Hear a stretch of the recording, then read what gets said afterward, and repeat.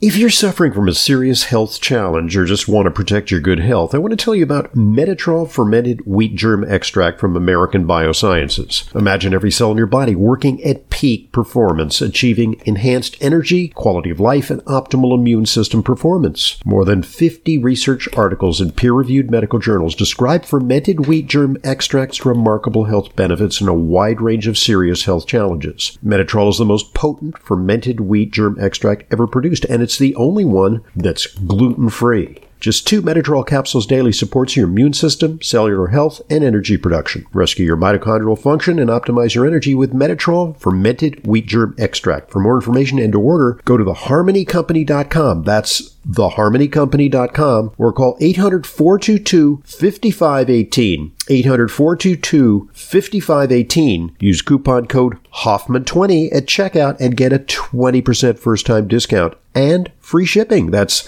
theharmonycompany.com.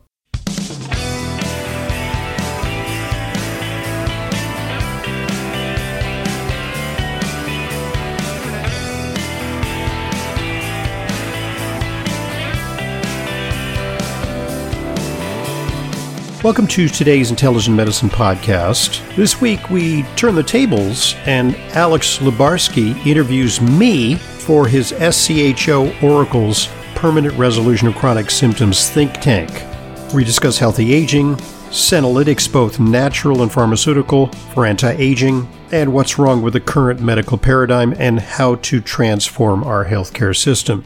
So enjoy. I'm thrilled to have you here. We have an important conversation to have, and I brought my lovely partners here to help explore the different ideas. Basically, what we're looking to do is figure out how do we optimize people in such a way that we can expand human lifespan, condense the diseases of aging, but ultimately create structures for optimal function so we can look and feel great like Dr. Hoffman in his embodiment of longevity and fitness and youthfulness. So let me just introduce you to who is here today. We have Brittany Durst, who is a family nurse practitioner. She's one of our Science of Human Optimization practitioners. She works on the direction and training of some of the top functional medicine doctors, and those people who specialize in longevity, optimal function, getting to the root cause of chronic illness. We also have Dr. Danielle Roberts, who is a doctor of osteopathy. She has a master's in clinical nutrition. She practiced family medicine. She was a hospitalist, earned numerous certifications in chelation, IV therapies, Reiki, personal training, group fitness, and she has a true passion for this concept of human optimization and longevity. We also have Dr. Ronald Hoffman, who is recognized as one of America's foremost complementary medicine practitioners. He's the founder and medical director of the Hoffman Center in New York City, author of numerous books and articles for the public and for the healthcare professionals. He's a host of a very popular national syndicated radio program called Intelligent Medicine.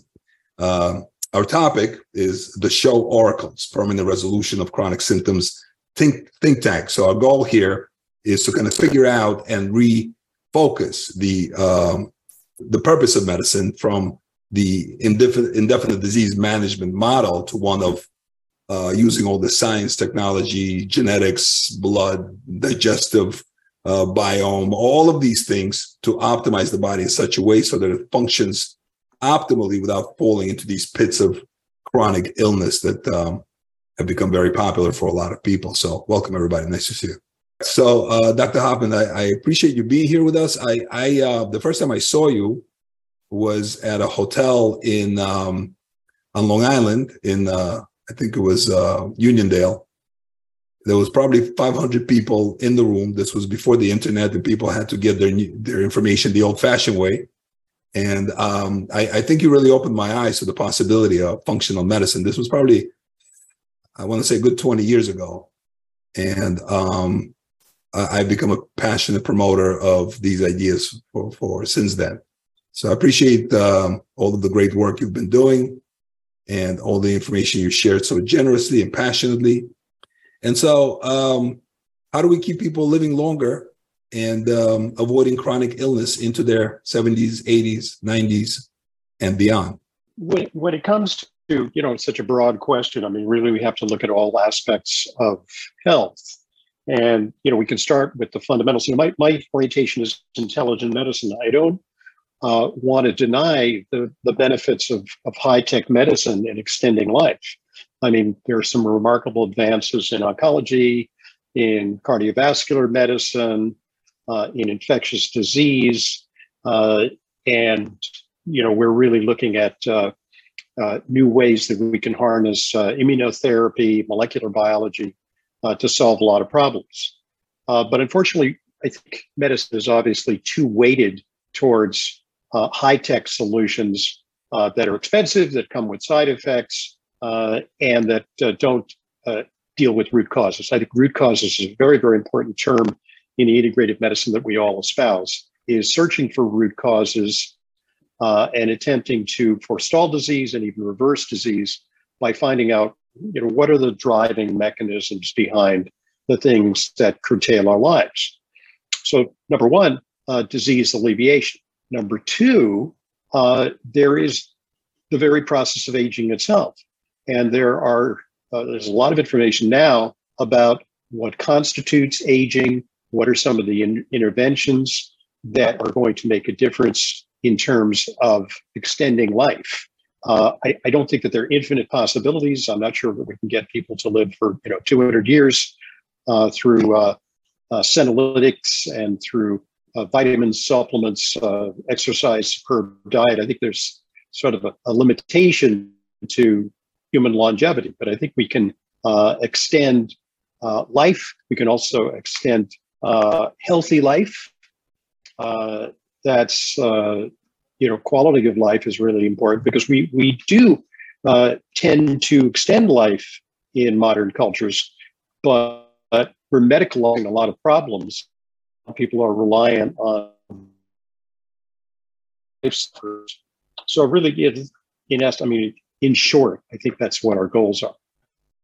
Wonderful. So, Brittany, Danielle, if you have questions for Dr. Hoffman, please, anytime you want to ask him, be my guest. What I wanted to ask you, Dr. Hoffman, I mean, you are, you're not only a passionate promoter of functional medicine, and you've been since the days you work with Dr. Atkins, who is a true, pioneer, and I think in a lot of this philosophy. But you're also the embodiment of it. I mean, you told me your birthday year, but I don't know if you mind sharing it with people. I mean, you look like you're 47, but.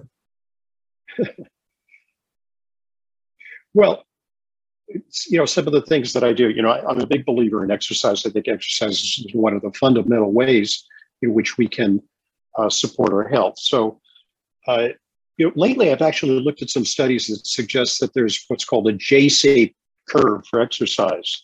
So at the age of 70, I'm sort of adapting my exercise patterns. I'm a triathlete. I used to do really long distance events, which require lots and lots of high volume training. And I think that especially as one ages, I think one has to adapt because there's potential for musculoskeletal injury. There's also even a tendency, and a latest study actually pointed this out, that you can have increased coronary calcification as a result of very high-end lifelong exertion. So I think what we need is a balance, and not everyone is cut out to for high-level athletic endeavors.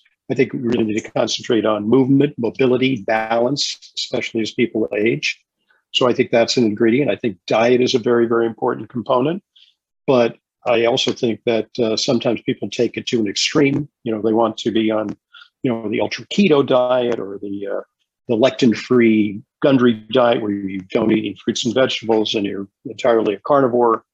I think that you really need to seek balance in terms of those things. And my science fair project for a variety of supplements that I take, I may take 20 or 25 different supplements a couple of times a day. And, these are science-based applications that are designed to address inflammation, that tend to preserve bone density, that help with cardiovascular, and also help with immunity. Because I was noticing that prior to COVID, I was getting too many colds. and I kind of upped my intake of things like mushroom extracts, cordyceps, and nutrients that supported resistance to infection. So, I think it's a multi-part program. I also think that get adequate sleep. That's very important. A lot of people say, "Oh my goodness, you must sleep like 3 hours a day. You get a lot of things done." Getting a lot of sleep is actually key to my productivity. So I allocate plenty of time to that. I'm not a party animal by any means. Very good. Brittany works with some of the clients that we took on, and her job is to kind of develop a lifelong relationship with these people, identify any deficiency, toxicity, any digestive malfunctions on a regular basis so that we can extend their lifespan. Brittany, any particular questions that you might want to ask Dr. Hoffman? Yeah, yes, that'd be great. Thank you. So Dr. Hoffman, when it comes to just lab testing, when you're looking at your patient specifically, like for inflammation, what labs do you like to focus on the most? And that's a great question. I think when I started out in integrative medicine, I was infatuated with tests. And, we have a wide array of tests that we can perform. We can perform tests for toxins. We can evaluate every single vitamin, nutrient known to man.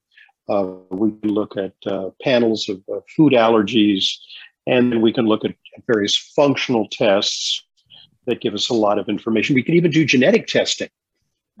However, lately, I have cut back on the amount of testing that I do. Number one, it's more economical for patients.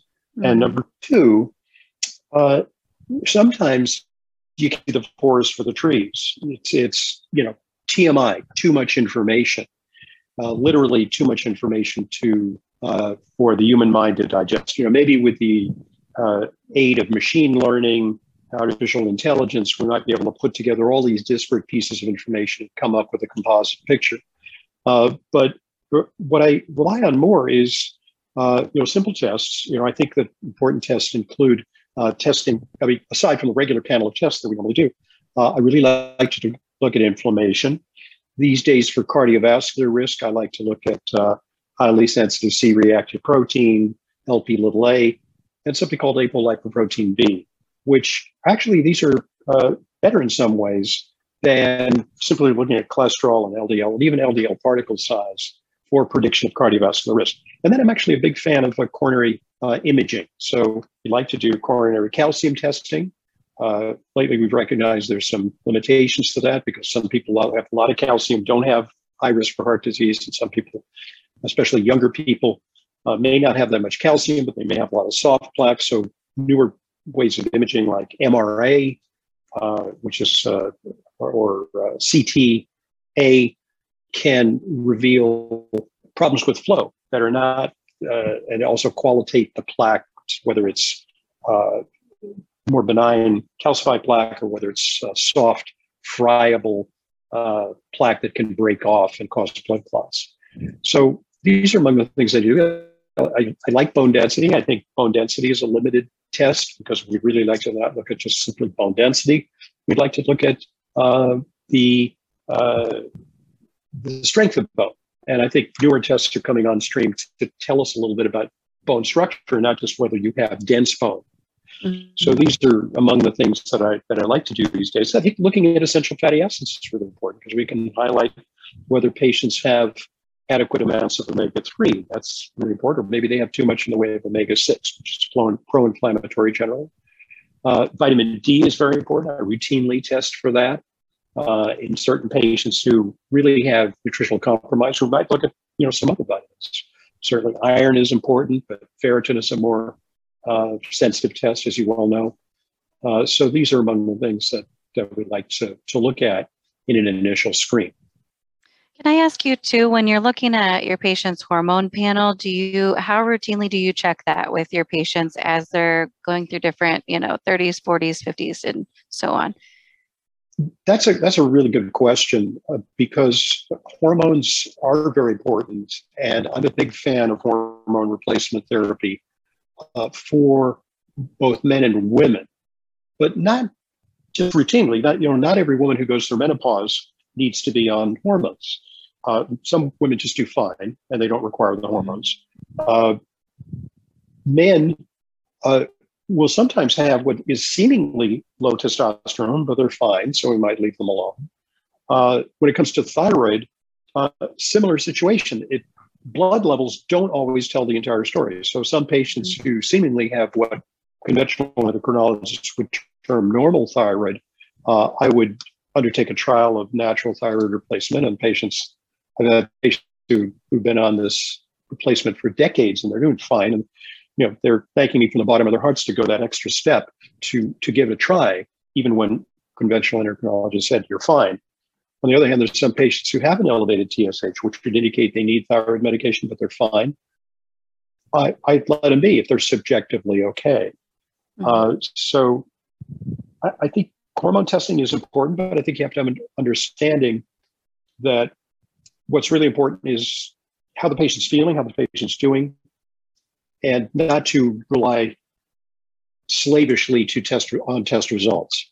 Sure. And do you really look at, when you're looking at hormones, I mean, you're looking at obvious things like the estrogen, progesterone, testosterone, but you're looking at the thyroid and then also like adrenal function and how all of that kind of looks together. And then you said symptomology too with the patient, how they're feeling. Yes. You mentioned the adrenals. I think the adrenals are very important. The adrenals make certainly a DHEA, which is a very useful tool for both men and women as they age, can be really helpful for fending off sarcopenia, which is that inevitable loss of lean body mass that leads to frailty. It's anabolic and it's generally very safe for both men and women. It's available over the counter, but it should be judiciously prescribed. Not everyone needs it, and some people shouldn't be on it. There's also cortisol, which we can measure with the saliva cortisol test, which is a nice teachable moment for patients because it can point out if they're subject to high levels of stress and that they might need to do something about it, or maybe they've got a sleep problem and their cortisol spikes right before bedtime, so they might undertake measures to reduce cortisol. It's not that easy because it's easier to supplement something than to lower something that's excessive. Mm-hmm. You can't pull the drain plug on cortisol. You have to undertake lifestyle measures often to reduce cortisol. There's certain supplements and herbs that can somewhat control cortisol. These adaptogens, like rhodiola, for example, can help with cortisol. So yes, I mean, I think adrenal function is very important. It's very ignored because in conventional medicine, we were taught that, there's two basic problems you can have. You can have too much, or you can have too little. You can have Addison's disease, or you can have Cushing's disease, but intermediate status of adrenals, you don't pay much attention to. So it's not just whether you have a disease, it's whether you have optimal adrenal function. Mm-hmm. Right. Thank you. Everyone who's here with us, Cliff, Garrett, Janice, Mary, Miriam, everyone who's listening to us on the other channels. If you have questions or you'd like to participate in the conversation, please feel free to do that. And just drop them in the question slot here or the chat. Either one is fine. Dr. Roberts has been working with us, and she's helping us identify different products and supplements that help optimize the human experience. One of those we just recently started working with is liposomal glutathione. I wanted to see if there are other supplements that you feel are crucially important in addressing deficiency, toxicity, help encourage detoxification, optimize the digestion, and like that. Well, there's a whole raft of them. In fact, I just wrote an article for my newsletter. It was going to be the 10 top supplements that Americans are deficient in, or the 10 nutrients that Americans are deficient in. And then I got to writing and I got up to 18, and they're probably, 25. I just ran out of time to prepare the articles, and it's going to be a serialized 2-part series in my newsletter at drhoffman.com. And so there are a whole lot of things that Americans aren't getting enough of. And, they're the obvious ones like B12, especially in older people or people on acid blockers. There's zinc, there's iron, especially in young women or vegetarians. There's vitamin D, where it's an epidemic. It's an epidemic of vitamin deficiency.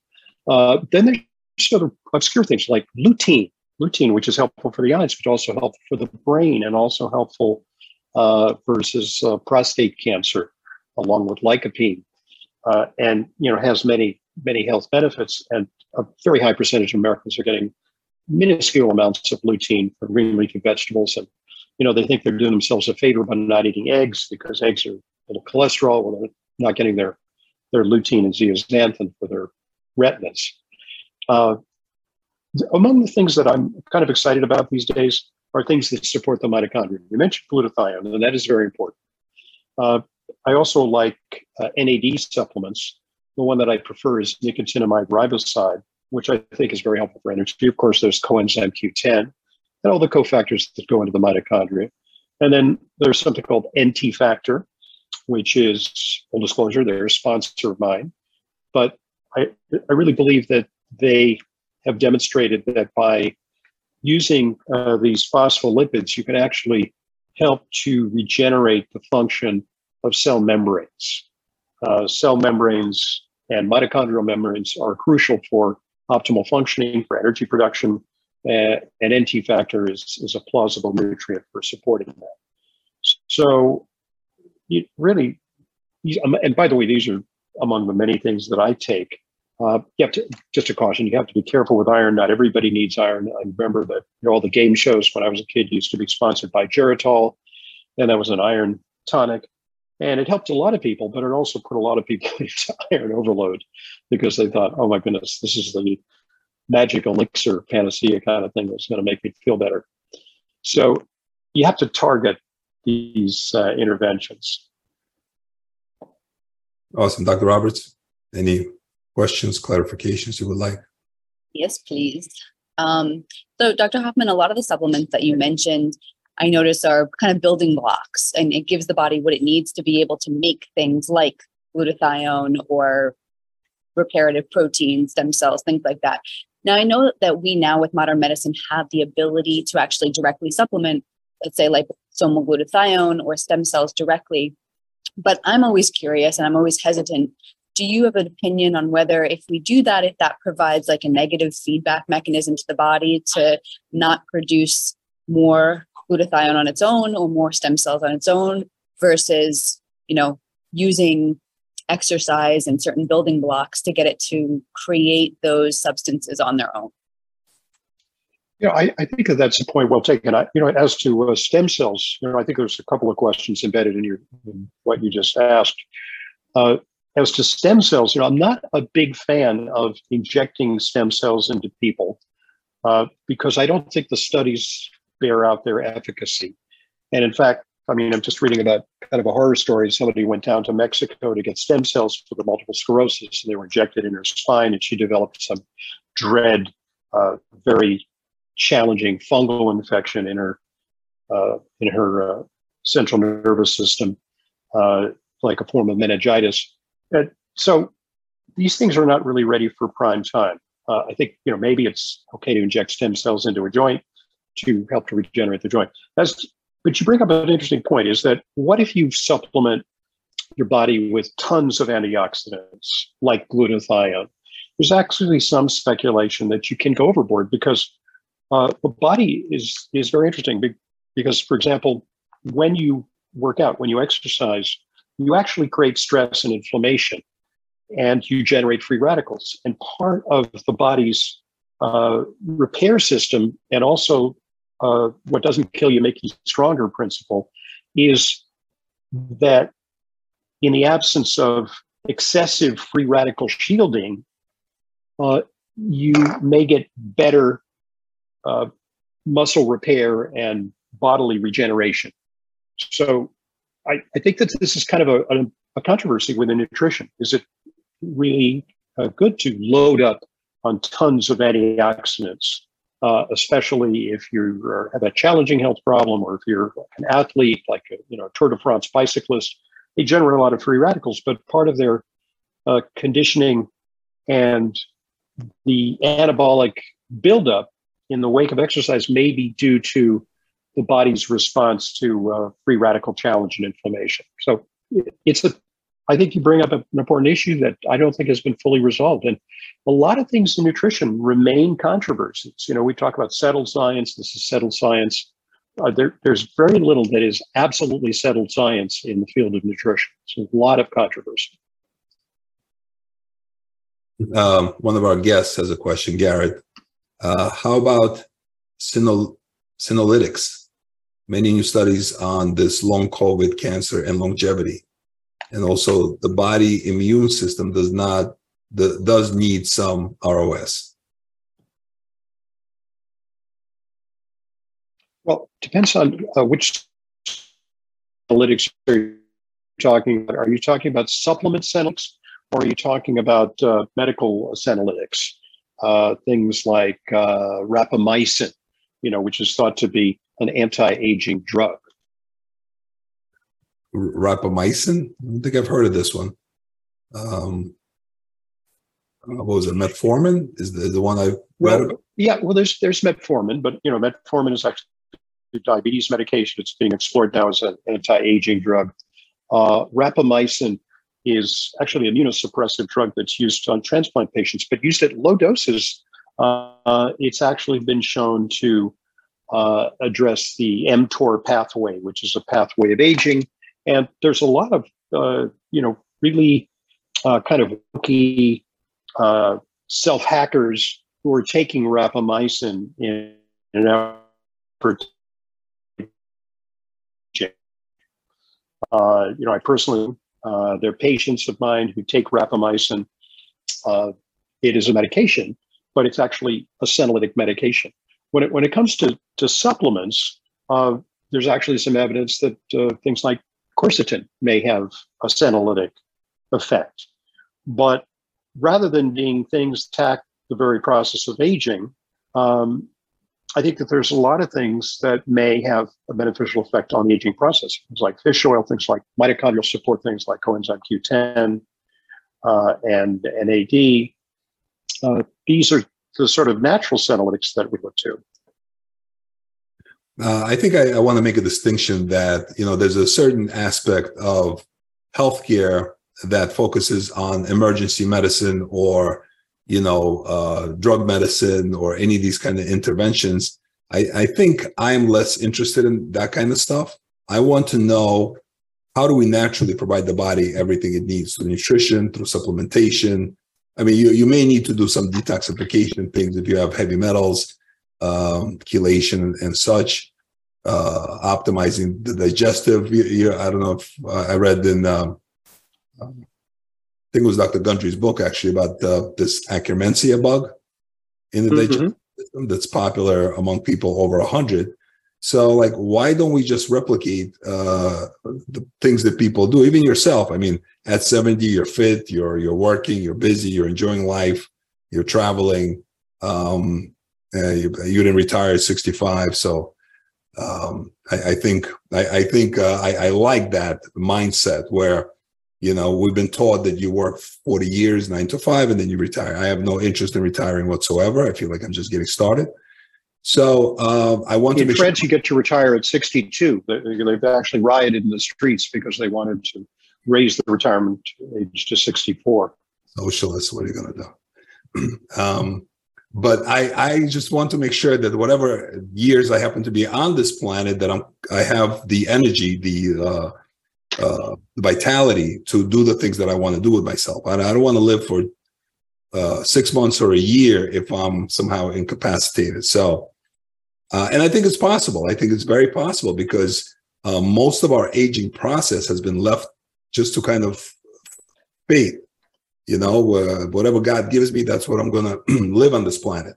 But I think if we're smart about it, just like with our finances, if we have people that specialize in investments and we can trust, then we can accumulate more money as we get older. I think the same thing with our lifespan. We can accumulate more life energy as we get older, so we get more life out of those crowning years, as I call it. So. Well, clearly, I mean, that's the goal of functional medicine and integrative medicine. Over the years, what would you say was your most impressive transformation of a client that came into you after trying everything else, and they found their way to you and functional medicine? I actually had a few people reach out to me and tell me that you were like the first person that actually helped diagnose them with something that nobody else could, help them recover from something nobody else could. Was there a case that kind of stands out in your mind like that? And that's a great question, and thank you, Alex. One case really sticks out in my imagination, in my memory, because there are a lot of patients, who, for example, like, I'll see patients sometimes 10, 20 years after they first came to see me, sometimes 30 years after they came to see me, and they'll say, "Oh, you changed my life back in whatever 1989 by telling me that whatever I should stop eating gluten, or that I had candida, or that I should start taking vitamin D or thyroid medication." And I think those are sort of everyday miracles in integrative medicine. And those of you who are practitioners in integrative medicine who are listening on the panel, you know that this is kind of something that's our bread and butter. These are sort of daily things that we accomplish. I can think of one case, though, in particular, is that I saw a young man who had Crohn's disease. And when he came to see me, he was about 14 or 15 years old. And he weighed about 68 pounds. And he'd gone through a conventional therapy that was unsuccessful for his Crohn's disease. And he'd even been to an integrative practitioner. And it just wasn't working. And literally he was dying. And when he walked in, he barely walked in under his own power. He was extremely weak and debilitating. And through a combination of diet, intravenous treatments, hormones, we turned him around. He's now, 140 pounds, because he had some delay in his growth and stature. So he's only about, 5'3". But he's married. He's, a super successful professional, and we've completely turned life around for him. Now, it took about 2 or 3 years of intensive work with him, but he sort of sticks out in my professional career as someone who literally we've saved his life and transformed his life in a very, very positive way. So that was very gratifying, and it took some ingenuity. I had to do some things that kind of go out of the box a little bit in terms of things that I was used to doing to try and turn him around. But ultimately, all's well that ends well. Well, I love these tricky cases that doctors like you have to deal with, and that you actually take the time to try to figure out the underlying cause and get them to recover fully. I think if they could have visited whether 10, 20, 50 doctors under their health insurance, they would have got the same diagnosis pretty much, and the same treatment plan, and the same, there's not much more we can do for you, sad response. So I just think also, these cases are, as amazing as they are, the majority of people in the United States today are dealing with things like obesity, heart disease, cancer, autoimmune conditions of every kind, and they're growing exponentially together with the expense of what the healthcare system is.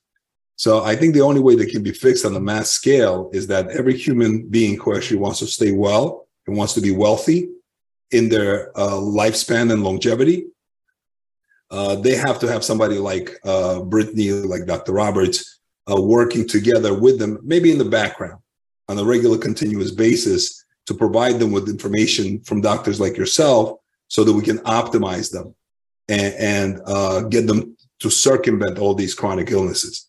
I don't know how the medical system is going to feel about this kind of thing, but we're going to give it a big shot. We're going to give it a shot. Miriam, Dr. Z has a question. Could you share the clinical studies that back up the use of many of the cellular nutrients? Are those able to show longer lifespan, less frailty, better quality of life? Dr. Hoffman.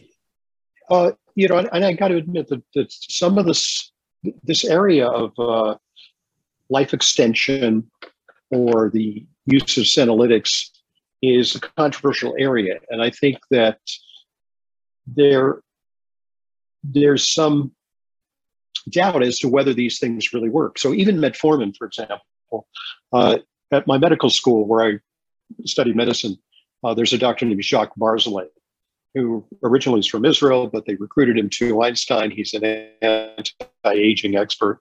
And his theory is that by giving metformin, even to non-diabetics, it's a diabetes medication, that it can extend life. It does so in experimental animals. I mean, it might do so in flies or it might do so in mice. Then the question is, does it do so in humans? You can't always extrapolate from animal experiments.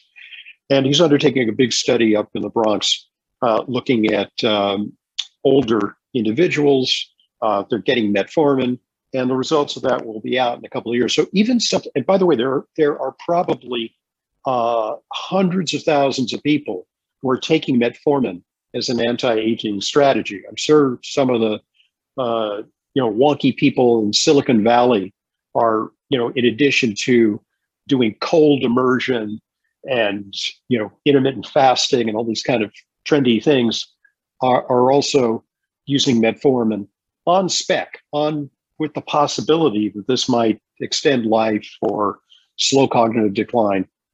Even something that is as frequently used as that is still awaiting full confirmation that it works. So I got to say that what we're sort of on the frontiers of science here. I don't think that the tools that we're using are high risk tools.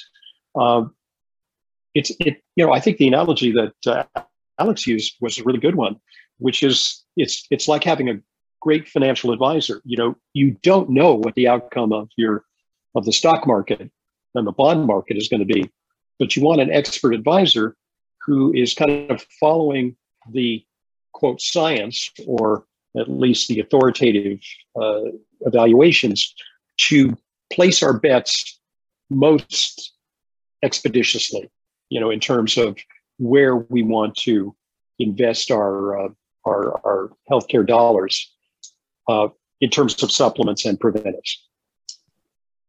I don't know how you ladies feel, but personally, I think metformin, its purpose, I think, is to create autophagy. I don't know if that's accurate, but I think fasting does the same thing, creates autophagy. So I prefer things that kind of challenge and stress the body: fitness, exercise, fasting, cold immersion therapy, intense workouts, that kind of stuff. Because even for a long time, they were saying a baby aspirin to thin the blood is good for you. But then they say, aspirin causes the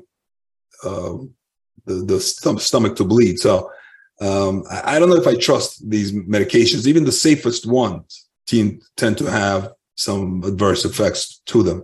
So personally, that's what I prefer. Ladies, what about you? I think there's a lot of patients out there that are looking for some of these different things that, including supplements, but like metformin, I feel like there's a lot of people reaching out for those because they're well-known drugs. They're pretty safe.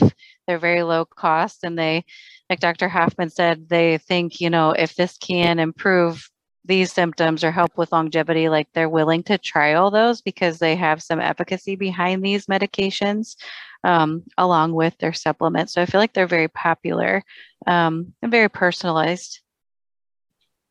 Okay. Dr. Roberts. I tend to be a proponent of stressing the body as well. I think the most important component is that we're critically thinking about why we're doing what we're doing. I think in the field of functional medicine, that's the whole point. It's like, well, how does the body work? What's the cause? And how can we intelligently use these things to optimize individuals' functions? So depending on their body, I love that we have genetic testing now. I love that we can look a little bit more individually with each person's body. But I think if we can just intelligently look at, okay, how does this person's body work? And does this do the job we want it to do, that we may be able to optimize their system for longevity for longer. I do, just in my own biases, and I'm aware of these biases, I tend to steer more towards what we might call natural supplements and constituents over pharmaceuticals that tend to concentrate constituents, because I do tend to think they have more side effects. When Dr. Hoffman was talking about the metformin, berberine popped into my head. I don't know if it does autophagy in the same way, but it certainly does deal with candida and glucose optimization. So that was like my first instinct there, but I haven't dove into the studies as well for autophagy related to metformin. But I guess that's more along my lines of thinking. But I think it's all very interesting. Well, I definitely think it's like a whole new direction of what all of this remarkable technology, science, genetics, testing, all these functional medicine doctors that we happen to know. Like if we could just refocus all of this brilliance and resources into human optimization rather than waiting for somebody. The way our whole healthcare system is structured is, you have somebody who develops symptoms, they take their health insurance card, and they go see a doctor. And the doctor generally prescribes medication to address the symptoms. If they happen to figure out that they should go to a functional medicine doctor and pay out of pocket, then that functional medicine doctor will try to do a similar thing, but through supplements and IVs and things like that. But, truly, if we're going to accomplish longevity and optimal function in our later years, I think that it has to be, you start investing when you're 20. I mean, that's the goal. You invest a penny and then it doubles and then it doubles again. And, geometric compounding kicks in. I think it's similar with our health span, but nobody talks about that. It's not a profitable message to put out to the public that, you should stay healthy and well. Clearly, it's much more profitable that you don't. And the powers that be are adamant that, we become obese, sick, and dependent on the $4.3 trillion disease management system. So hopefully the work we do moving forward will at least impact that for some people, let's say. I'm curious too, if you don't mind me jumping in again. Go ahead. I know, Dr. Hoffman, you have a podcast that you do on intelligent medicine, and it sounds like you also delve into some of the issues with the healthcare system and the system that we have. And you've probably spoken to a lot of really interesting people about it as well. I wanted to know your experience and opinion on if there are, what do you think the most problematic issues in our society are in terms of healthcare? Or if there was one of the biggest problems, what would you say it would be if we were to change it collectively? That's such an important question. It's a very complex question. I think what we're unfortunately seeing is, in spite of our idealistic talk about preventive medicine, is that we're sort of devolving into a society of the haves and the have-nots, not just economically and not just educationally, but also from a health standpoint. So we have a significant proportion of the population who are our clients and people interested in our work, who espouse natural methods of healing and try to eat carefully. They go for organic foods and they exercise and they're very conscientious. And then there are other people who are just flat out without any health literacy, but also are leading their lives completely hedonistically. They don't have, part of their value system is not a value system which is designed to preserve wellness. And unfortunately, they then become the wards of the medical system that keeps coming up with better ways to put you on statins to stave off heart disease, and now more powerful drugs to stave off heart disease. And now there are weight loss drugs. I mean, it used to be gastric bypass. And then there are now Alzheimer's drugs, and so on and so on and so on. And of course, cancer, I can't claim as simply a merit system, because I think virtuous people who are on healthy lifestyle programs can tragically develop cancer, but we can reduce the incidence. So I think the biggest problem is to transform our society so that people have more health literacy, but also are motivated to preserve. Fortunately, we have incentives that unfortunately underwrite illness. And I'm not saying that people who are ill should be turned away or that they should face financial catastrophe when they have a need for bypass surgery. But this is a dilemma that I think is going to haunt not just America, but Western society.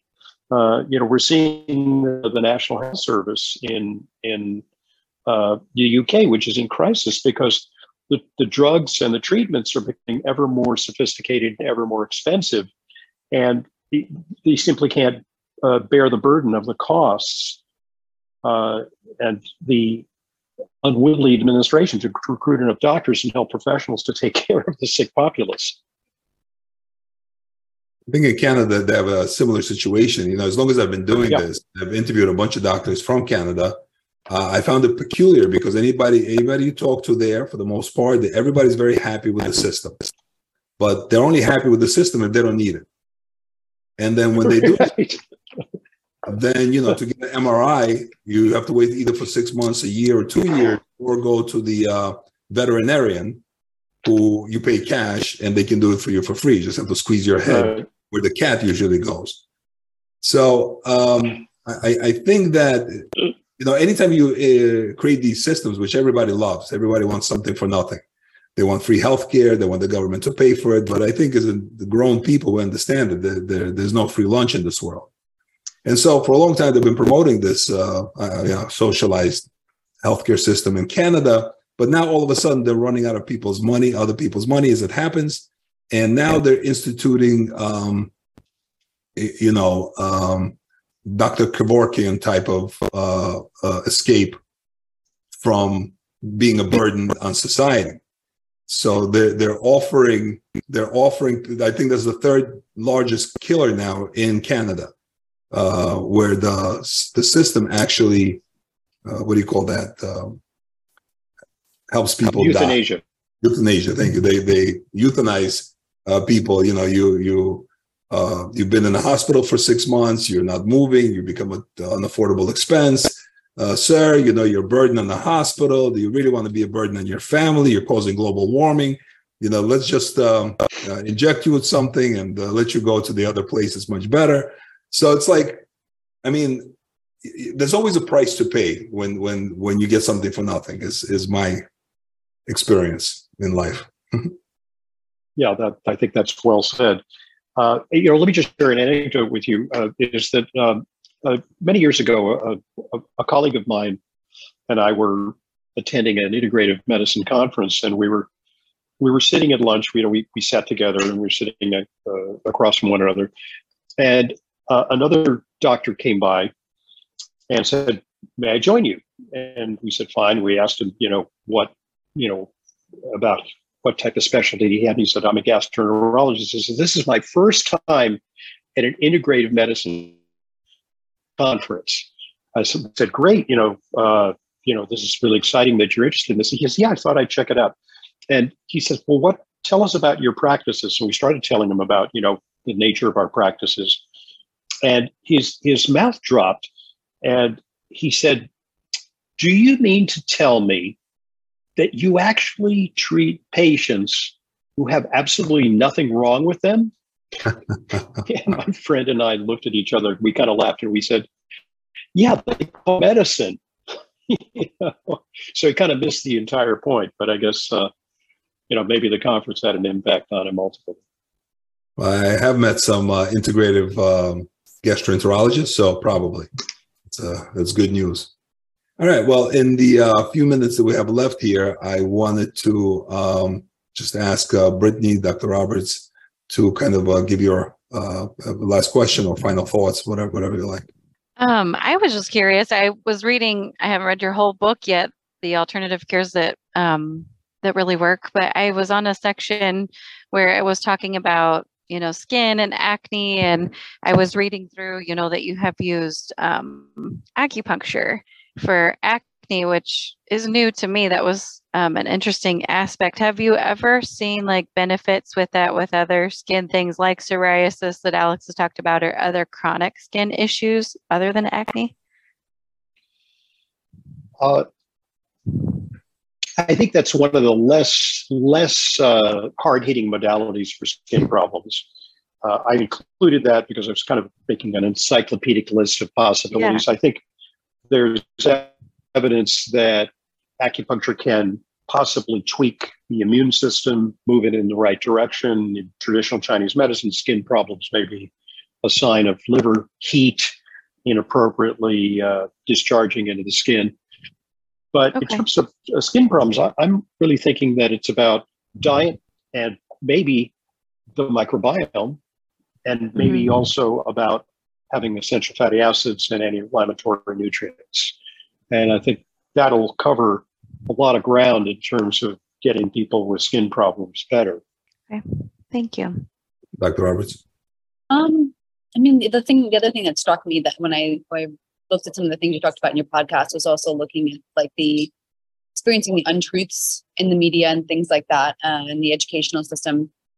And I mean, I know that, big pharma and some of the other systems have had a lot of power in educating, pharmaceutical companies educate our doctors and educate our public in a lot of ways. And I know you're doing the podcast, so I'm assuming you must get, a lot of traction in re-educating people in that way. Have you found other ways that we can really help to re-educate society? And what do you find might be the most effective things? Well, yeah, thank you for that question, because my activism is about treating patients one-on-one, which has always been my orientation, but it's about educating. So there's, the podcast, and there's writing through our newsletter and through other communications and books. But also a couple of organizations. One that I recommend highly to nutritionally oriented professionals is the American Nutrition Association. There, I'm chair of something called the Board for Certification of Nutritional Specialists, where you can get a CNS credential, which is a great credential for validating your nutrition knowledge. And the ANA sponsors conferences which, look at applied nutrition, medical nutrition. And so I think that's important. On the political side, I'm also president of the Alliance for Natural Health, or the ANH. And they're about activism. Their latest campaign is about PFAS compounds, the forever compounds that are now, we're finding our way into our water, our food, it's a devastating effect. Animals are loaded with PFAS compounds, chemicals that don't degrade very easily. They're gender benders. They can cause cancer. We really need to ban them. Europe is ahead of us. So that's one of our campaigns. We also want to safeguard access to supplements. That's an important campaign, our Save Our Supplements campaign. So Alliance for Natural Health, it's anh-usa.org. And I recommend that, health practitioners get involved with them, and that the public support it, because that's really where we can talk to our legislators in Washington and our states about just clearing the pathways for natural medicine, where there's so much antagonism from big medicine, big pharma, big chemical, that we have to really push back on a political level. Awesome. Thank you, Dr. Hoffman. And any final thoughts, any final ideas you'd like to leave us with? You did talk about the microbiome, and I think the microbiome is very important. There's thought that this thing called Akkermansia is a good thing, but the question is, can you buy supplements of Akkermansia? Do they work? So again, we're beginning to understand the microbiome, but I think a simple pitch that there's a supplement that guarantees longevity, that will replenish the good bacteria. I think it may be more about diet and lifestyle and other factors rather than taking something that comes out of a bottle.